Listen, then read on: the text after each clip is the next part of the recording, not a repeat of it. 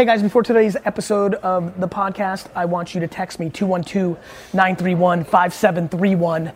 If you don't, you're missing out. I'm putting all my eggs in the text basket. 212-931-5731. This is the Gary V Audio Experience. Hey, what's up, everybody? Welcome back to the Tactical Baby Gear Podcast. In this episode, we have with us the one and only Gary Vaynerchuk, Gary V. Gary is I'll give you a quick story on Gary and then we'll get into it. He's an immigrant, came here at 3-4 years old with his family and came up with nothing and worked his way into his family liquor store business. Eventually went on to leave that and start a company called VaynerMedia, which is now VaynerX, which is a holding company with lots of other things going on. They do hundreds of millions of dollars in revenue with over 1,000 employees roughly around the world. He's somebody that I admire to the top as a purebred entrepreneur myself. So we're excited to have Gary on. But he's on in this context with Tactical Baby Gear because he attributes so much of his success to parenting and the way he was parented. So that's what we want to hear more about. We want to try to bring some knowledge to all of you new parents, raising your kids, and some of the things that he's seen, which align with a lot of the way I was parented. So there's an unbelievable amount of synergy. That's awesome. In that world. So we're excited to have you. So thank you. I appreciate that. And for everybody listening, knowing a lot of you don't know me, not only, I think the focus group of one is extremely dangerous. I think the reason I've got more passionate about sharing my thoughts, and by the way, one man's point of view, like anybody else's, is not only do I think that I was quote unquote perfectly parented, which is a working title of a book I want to write, but two, I get 5,000 DMs a month from parents and kids. And so the data now feels scaled to me, and there's a lot of thematics that are very tried and true. And I think we're also feeling the ramifications in the anxiousness and depression. People want to blame social media because they don't want to take accountability. I think the last 20 years of parenting should really be debated. Right. And you talk about those thematics, and there's a billion different things that could be talked about. But there's really those 7 to 10 core things that matter the most, that are foundational pieces, and the rest of it are nuances along the way. And I know that your mom was a huge part of that. So I want to kind of go back to the early days, early Gary, and the way that your mom parented you, because I know that you were a terrible student in school, as I was. And how she dealt with that, but then how she also supported your strengths and all that kind of stuff. Practical optimism with accountability is how I would, with a huge layer of love, is how I would document what my parents did and what my mom did, because my dad worked every hour, and it wasn't until I was 14 that I really kind of walked into his world, working at the liquor store. So my mom dealt with my bad report cards, which started in 4th grade. Up until that point, I was like an unstoppable student because it was just so basic at that point. Right. But by 4th grade, where my mind started to wander in class, which was the real vulnerability, because if I listen, even to the report card even if you look at the report card in high school, which is atrocious, you'll notice that all the classes that are history are like B's and C's compared to my D's and F's, because I was interested in history. And so I listened, and that was enough. I didn't do the homework, so I got a 0. I got B's on tests because I would listen enough. Whereas in science, you go into the periodic table, forget about it. I'm in complete baseball card, or I was in Beckett or Wine Spectator mode always. It was either, I was in class reading I was a nice kid, but I was audacious. I would sit in the middle of a class during a curriculum and literally just go into my book bag, take out the Beckett baseball card guide, and start memorizing it. And the teachers put that away. And I was kind of like, no. what? And basically it wasn't like the bad kid. It was almost like the teacher, there was almost this weird relationship between me and my high school teachers, which was, you think I'm going to be a huge loser. I don't. I'm a nice boy. I don't cause ruckus. I'm not mean. I'm not disrespectful, because I would say no in the please. By the way, I'm a tough guy when I do when I'm on stage. I didn't say no. I said, Mrs. Stats, please, I got a big show this Friday. You know I'm gonna get an F anyway. It was charming, right, more than it was rude. Is that where your charisma came from, though? I think I had it, and this is it manifesting. And my deep dislike of being disliked goes everywhere. So I couldn't have my teacher not like me. So I had to be charming to get away with what I wanted to do. My mom punished me 4 times a year.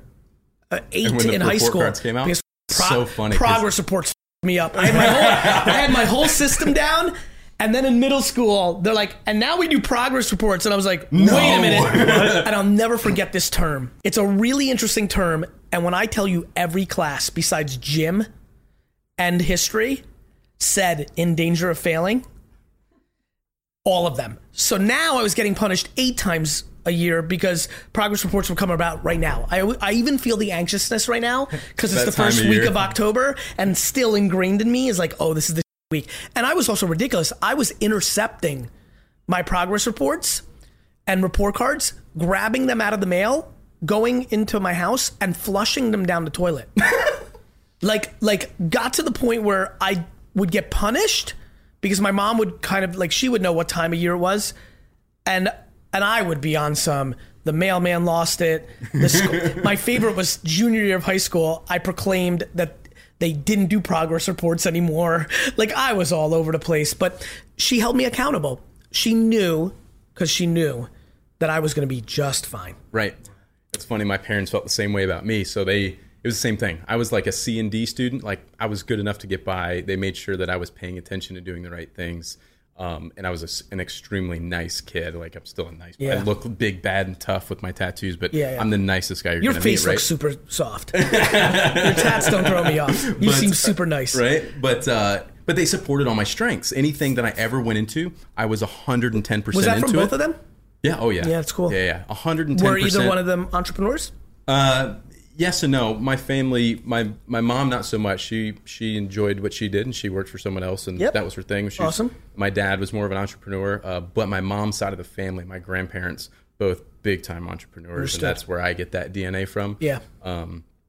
So, but they just supported it. Like, they're like, listen, I know that you suck at science, but you're so hard into everything else you do that I have no doubt that you will succeed in whatever it is. And then my thing on top of all that was, my mom was watching me come home with $2,000 as a 13-year-old. Right. It wasn't like I wasn't. Right. You know, it wasn't hard for her to like.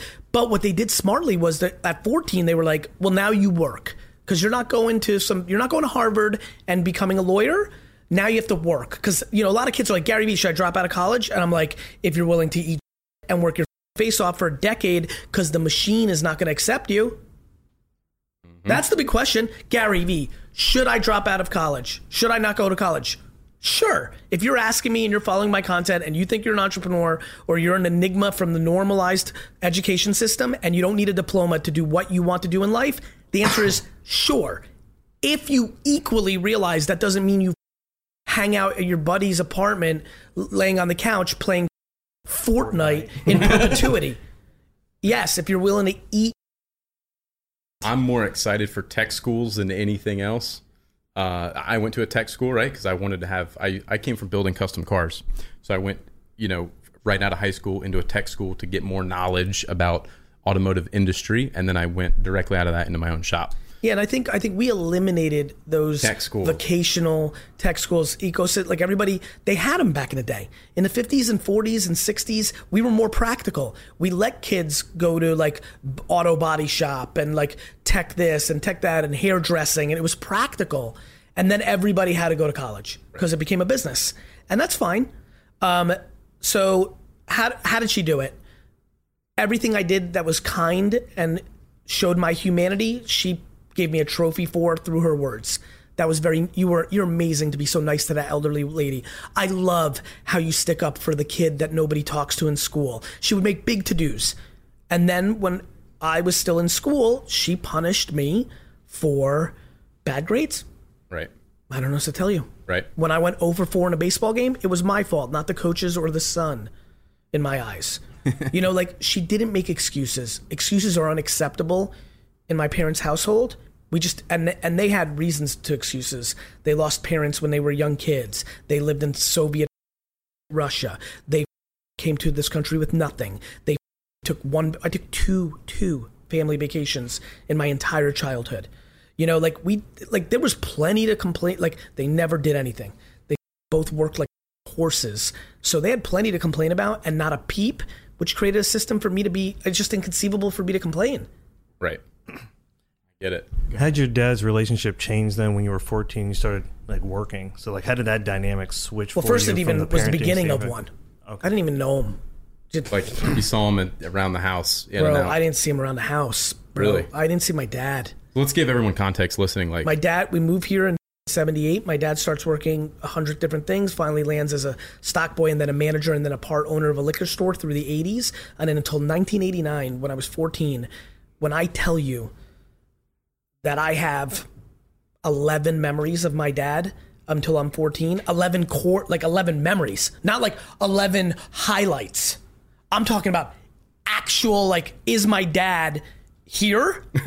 11. I saw him in the kitchen once. Like, I'm being real serious with you. Yeah.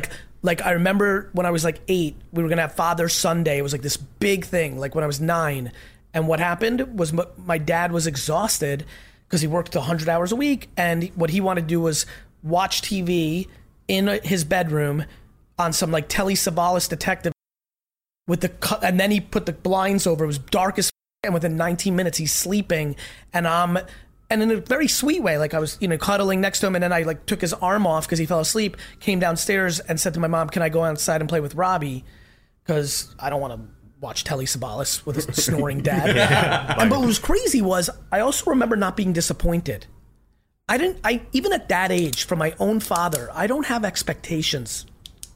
Even though there's a huge buildup for like a month of Father's Sunday, and it was, I say this story and I can see like there's almost even a undercurrent of sadness in the room, and I don't feel that way. That was my next question. I didn't know if there was any like resentment from that or any tension between your mom and your dad. Not only is there no resentment, I would argue there's appreciation.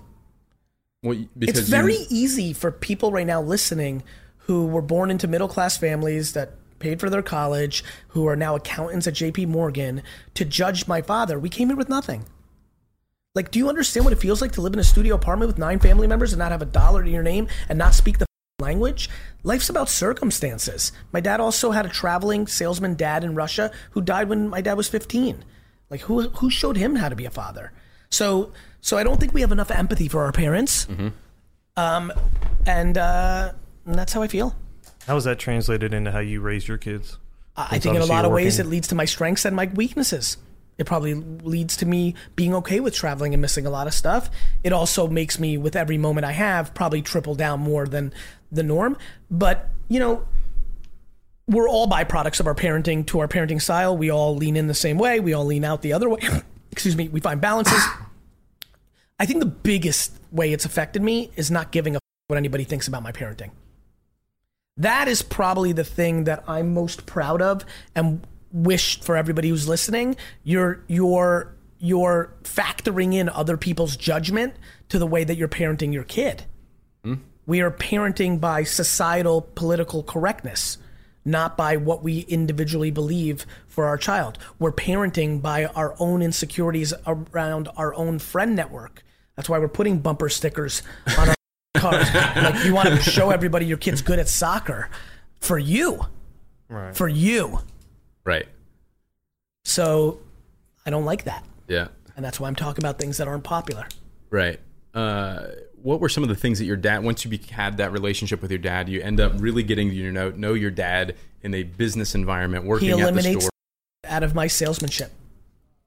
My dad's core impact on my life is he turned my into a gift of gab. I'm so good with words and energy, and I've got all the skills. No different than LeBron and Beyonce and what they do to be able to be the best salesman in the world, which is what I think of myself sometimes, which is ironic because I don't sell, because it evolved into like, oh, right, I'm a marketer, right? Mm-hmm. But at the time, it was very transactional. I did better at lemonade stands and baseball card shows because I was a marketer. I didn't realize that. But I was also a killer in selling. Right. I was better at getting you to the table, and then I closed. So what is interesting about that is he didn't let me lie. And at that point, I was willing to lie to make the sale. And God, I'm so grateful for that, because I think one of the things that's interesting about me is I understand that people are affected by how one says something over sometimes what they're saying. And I think there's a lot of people out there, because I have a lot of notoriety at this point, that have a very strong misconception of who I am, because I have a lot of energy and bravado and alphaness in my delivery. So they can't even hear what I'm actually saying. They just put me in the bucket of, yeah. And I respect that, actually. I'm not crippled by that. That actually makes sense to me. You feel like you have to over-index in other ways? Like, I feel the same way, right? I look a certain way. Yeah. I get judged immediately. Yeah. I understand that, and I respect that. But that means I over-index on being incredibly nice and polite to people. I over-index on the results. Right. I'm just not doing it for the fans. How do I do it? When I run, let's do the sports comp. Me, like... do not look like a basketball player. Run on the court right now. Everybody in Madison Square Garden right over here, like boos, laughs, whatever. Instead of what you're talking about, me over trying to explain to the audience, to the crowd before the game starts. Like, let me show you. You'll see. You'll be surprised. I say not a word. I go out and drop double nickels on the other team, and then I look at everybody's face and say, "Now what do you think?" Right. That's how I handle my life. I understand the judgment. I understand it all. I then go and execute on the field, and then I ask you, what are we talking about now? Remember in 1997 when you said that the internet was stupid and I was going to lose because you're going to open up 11 liquor stores and I'm going to have this computer? How do we feel about that today? Yeah. Remember when you left a comment on my Instagram back in 2017 that said, fake? Well, now it's 2043 and I know you, and I'm like, yo, how fake was I? Results. Right. I'm not here to try to convince anyone. And you're in it for a long game too. Like, no, the end. It's the end. Like, I'm also willing to micro lose. Losing, that's a big thing we need to talk about in a minute, but losing is such an important part of kids' childhood, letting them learn to lose and how that can motivate them and drive them into place trophies learning to lose and all these things. An important conversation. I'm starting to interrupt you because I'm starting to realize people are not listening, meaning, yeah, we're going to let my kid learn to lose. And so like, oh, Johnny, it's okay. We lost 4-2.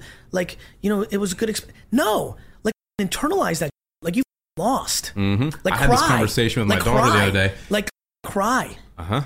And I made her cry, right? So we're doing bedtime routines. And it's always a challenge between my two daughters who are 5 and 8 of who do I start with first at bedtime routines. So they decide they're going to rock, paper, scissors. Well, the older one loses to the little one, and she's upset, and we need to do it again. I want to try again, all this stuff. I'm like, no, you lost. She gets to go first, etc. I said, and we were just coming off of a gymnastics competition that she crushed it in, and I said, well, listen, do you think that the kids that didn't practice as hard as you and didn't do as well as you in gymnastics should have won? No. You got the first place trophy because you put in the work and you practice and you have the skills. Learn your little sister's tactics of going slightly slower to figure out that you were going with rock. Right. And she drew out the Those are the conversations that have to be had. Like, no, you don't get to try it again. By the way, should I share the truth, which is I've been disguising the whole time, that the reason I put up 5 is because it's my favorite number, but what it actually represents is paper. But those are the things that like so many parents would be like, all right, well, let's go again. Paper. Okay, fine. Best 2 out of 3. Caleb, that means cash in the hood. Yeah. Okay. What's that other secure the bag? Is that the most recent? That's 2.5 years ago, but good job. So hilarious. So listen. But those adversities of losing and the number one reason the parents that are listening now, a lot of dads are not parenting their children the way they want to, because a lot of dads like myself, and by the way, a lot of moms too. Actually, real quick, on this show, I'm actually going to drop it. Let me finish my first thought because it made me think of a thought that I want to share badly. A lot of dads and a lot of moms are passive because they're trying to appease their partner in their parenting, and they're parenting in a way that they actually don't believe in.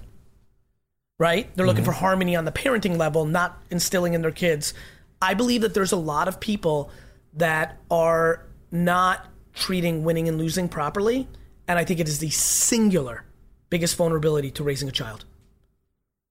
Self-esteem building is number one. I believe that everything is solved if you can build your child's self-esteem. The problem is everybody turned that into delusion. Self-esteem doesn't come in faking it. Self-esteem doesn't come in what happened to that actress who's in jail now who bought her daughter's way into USC, because if you read the transcripts, and I saw the quote, and I do not know if it's true or not, but it's definitely what I thought, which is having a kid look you in the eye and say, you bought me in because you don't believe I could do it myself? Hey kid, that's what she's been doing the whole time. Mm-hmm. You know, why do you think you were on the varsity lacrosse team? Mm-hmm. You know you suck. So by the way, this is why it's a two-person race. This can't just be on parents. If you know that your mom is best friends with the coach and that's why you're on the varsity lacrosse team, it's on you, 17-year-old Nancy, to bow out. We have to find that balance, which gets me to my final point. I believe that the ratio of stay-at-home moms, stay-at-home dads in America and the world should be 50-50. And I believe it to be 95-5 right now. I believe that we have to change the conversation around success for men, because we've done a nice job, long way to go, but we've done a nice job in the last 30 years to not having a cultural stigma around women in the workplace. They still have a stigma. I watch girl on girl crime where like they judge the mom for being a worker. I hate it.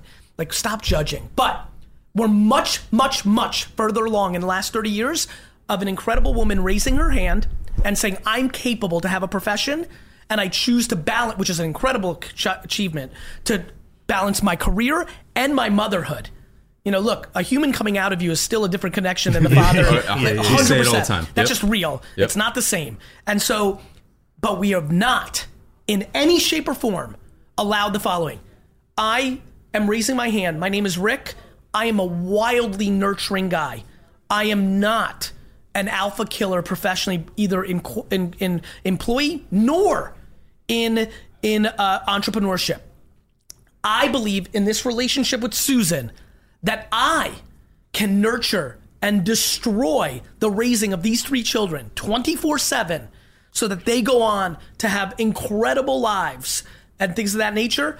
And that is fulfillment for me. When that dude raises his hand, every dude in here judges subconsciously or consciously saying, you're not good enough.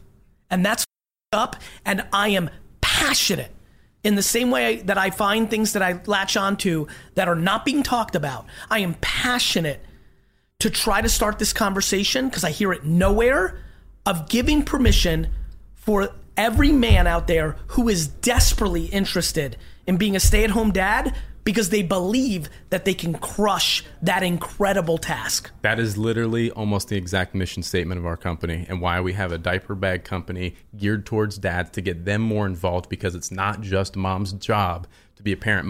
That's such a big thing, right? When the whole reason the brand exists is because I was having another daughter that I knew, I was like, I got to carry that purple bag again. And it takes a little bit of that enthusiasm down of doing some of those parenting things early on. I'm talking about changing diapers and things like that, but that's not really paparenting. That's taking care of the child. But you know what I appreciate, and I apologize for, go ahead, finish your thought. But early on, like, that starts a different mindset.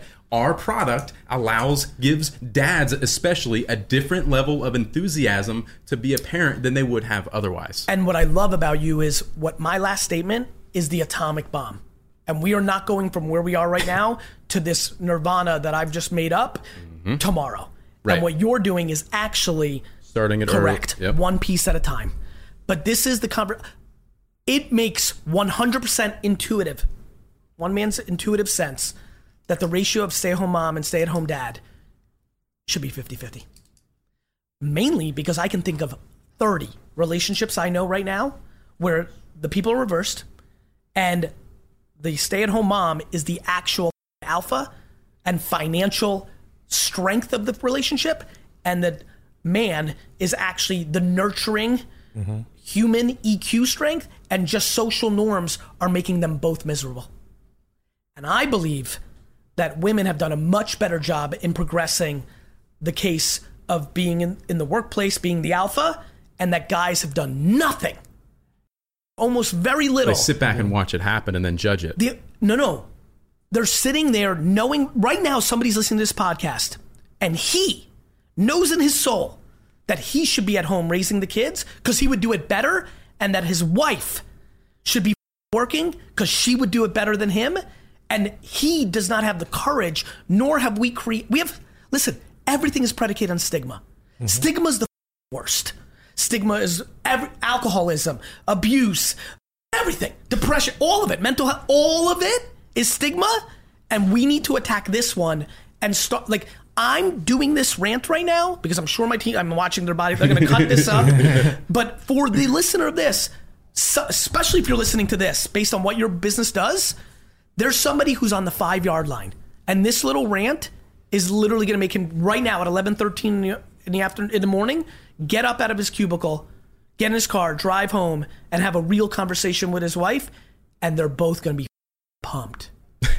But this takes guys giving daps to guys when they make that move, not doing the jokes that we all as guys know we would make about our boy who had the courage to stand up and do this. We're going to judge that you weren't good enough on the field. You weren't good enough on the combat field. You're not strong enough. It's wrong. It's being self-aware and trying to achieve happiness is the ultimate male strength. I don't disagree with that. And it goes to raising your kids. Your kids pick up on that. I mean, if you want successful, happy kids, then you got to be happy. In the extreme version that I'm telling you, which is very binary, and obviously everybody's 60% of this and 40%, but in that extreme version, the kids are going to win more. Exactly. They're going to have somebody who, do you know how much pain I see? How many DMs I get from stay-at-home moms who are upset or not happy because they want to go kill? And I'm like, I get it, Susan. You know? Because if I couldn't go kill, then I'd be sad. Mm-hmm. So happiness, you talked about how what we're doing is building things piece by piece, and that's a lot of what I feel like you've been into recently, more recently than not, with talking about parenting, getting into younger demographics of an audience for Gary Vee and preaching your foundational things, happiness, optimism, positivity, empathy, all these things, penetrating that to a younger audience earlier on with the cartoon, with TikTok, with all these other. That's true. And you're getting into them at a younger generation to try to, because I know that one of your goals, like you have several different goals, one of them to be to buy the New York Jets, right? That's the game you're playing. Yes. That's a goal. That's fun for you. Yes. But as a legacy piece for your life, to be an impact on the world, to make the world a better, happier, kinder place. There have been multiple times that people have told me that they decided to not take their life because of my content. Now, I struggle believing that. I'm just being very human right now. When I see it, the way I react to that is I don't fully believe it. Maybe because it's too heavy for me to accept. Maybe because I think people throw around words sometimes a little loose. However, when I die and I walk up to heaven, I'm like, yo, what's good, God? And she or he says to me, or it says to me, 39 people on Earth actually didn't. If that number was 1, that means more to me than if I buy the New York Jets by $1 billion. The chase of the Jets is my passion. That's the game. I love this game. And by the way, the vanity, the selfish part of me, I pull off that fairy tale, it's going to be a party. My favorite line from you is how if you can't, how you're going to crowdsource it. Just think about how early it is in my life, probably a good 20 minimum years away from actually even being in a position or the timing to be able to do it. Just genuinely think about me, where I am right now, at the scale that I'm at now, another 20 years of hardcore propaganda around this mission. Just imagine what happens when it happens. I think it is the singular news event for 24 hours. That's going to be wild. There's going to be so much in the system at that point. Most likely 50 to 100 million Americans will know it to be true that there's this person by the name of Gary Vaynerchuk who wants to buy the Jets. And when that comes across whatever the Twitter or the AP or the ESPN or the Newswire of the day is, people are going to be like, and for me, yes, there's that whole I told you so, which I love. Drop double nickels on the crowd. But I think it becomes a fairy tale. I think it becomes something that everybody can latch onto and say, if he was able to do that, my micro dream of owning a second home or starting this school, many small things, because it's so big and it started so early. And, you know, I've had enormous amounts of people come to me saying that when they first heard it on my wine show in 2009, they laughed at me. They're like, you're in a liquor store in a dungeon. Where are you? Like, and they come up to me now and like, I don't know. Maybe you well, will. And you've said it before. You've said it before, and this is a lot of what I preach in my personal content too. But if anybody that's looked like you has ever made it, right? It gives it's the same thing. And like Jay-Z I'm at a should inspire so many. Sarah Blakely, founder of Spanx, should inspire so many. Mm-hmm. And that's what I'm trying to do, you know, on my personal side, is inspire Oprah can people. Do it. I feel like I'm still in a relatable place in our business where we're not so big that people think there's no way I could ever do that. Do you find that trouble with yourself at the scale that you're at, that people are like, I'll just never get there because it's so big now? But I feel like I'm at a place I'm where... I'm not crippled by that. Mainly because I believe that to be true for 98% of people. I think that's the answer that 98% of people say. So I'm like, I actually default to thinking that's what everybody thinks. So I spend no time on that. It's back to my don't convince anybody. I'm like gonna just act. I'm just gonna act. And then it's gonna be a ripple effect. Do you know how many people have emailed me in the last, and when I say email, DM'd it, in the last 100 days that have said to me, I cannot believe how many followers I have on TikTok after 7 years of going hard on YouTube and Instagram. Within 31 days, I have a bigger audience, more impactful on my happiness or my business results on TikTok. Thank you. So I'm just going to put the blueprint out for free.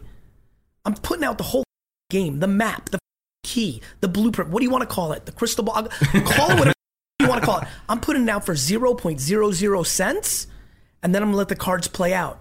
I can't worry about if I'm going to get you to get to do it. I'm just going to pressure you in perpetuity to put in your face that it can be done. Here are the maps. Here's the blueprint. Right. And I'm just going to wait for person on person on person every day. Can't believe I just went on Facebook yesterday. Just went on Facebook Marketplace, made $900. I can't believe it. Been listening to Gary say this for 18 months. I finally did it. Wow. TikTok, LinkedIn. Like, I'm going to put out free game for the rest of my life. And when it's all over, a lot of people are going to do something about it. Which is why everyone's coming to my funeral.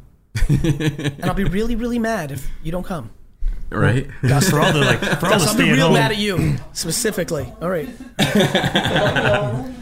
All right, I got to get out of here. What you got? Let's go speed round this. Yeah, sure. Go. So, do your parents understand what you're trying to accomplish? Yes. I'm sorry, your kids understand what you're trying to accomplish? No clue? They're 10 and 7. It's early. Too much. Too heady. Right? No, absolutely not. Dad goes to work, dad comes home. They're not... No, they know crazy going on. We can't be in public without weird going on. Right. But they don't, They don't really know. 99% of people don't know what I'm doing. Right. They think that I'm money hungry to buy the jets. Right. 99.999% of people don't know what I'm doing. Right. How are my kids going to know? Got it. Quick little tidbit for a first-time parent. Advice. Self-esteem will solve everything. Be careful of turning it into delusion. That's where accountability matters. Accountability, real quick, last one. Please. You've talked about how you were previously, and I know you're working on it, creating a lot of entitlement within your company and the organization. Do you struggle with that at home with the kids? Of course. You do? I failed at that because I'm trying to, but what's awesome about me is I talk about it out loud. The thing I'm trying to make everybody at home not do with their kids, I did with VaynerMedia. That's what you do when you're kind and you love something. Yeah. The do you think happens? You have to be careful. Right. And I had to fire a bunch of people and everyone's like, what? And by the way, right now, somebody listening has been spoiling their kids and they're 19 and 18 and they've spoiled them their whole life and they have to cut them off completely right now. And what do you think those kids are going to do? They're going to act like crackheads. You're taking them off the drug of money and entitlement. But if they don't do it, they're going to be 31 and you're going to be quietly slipping them money because you're going to be subsidizing their life. And it's just up.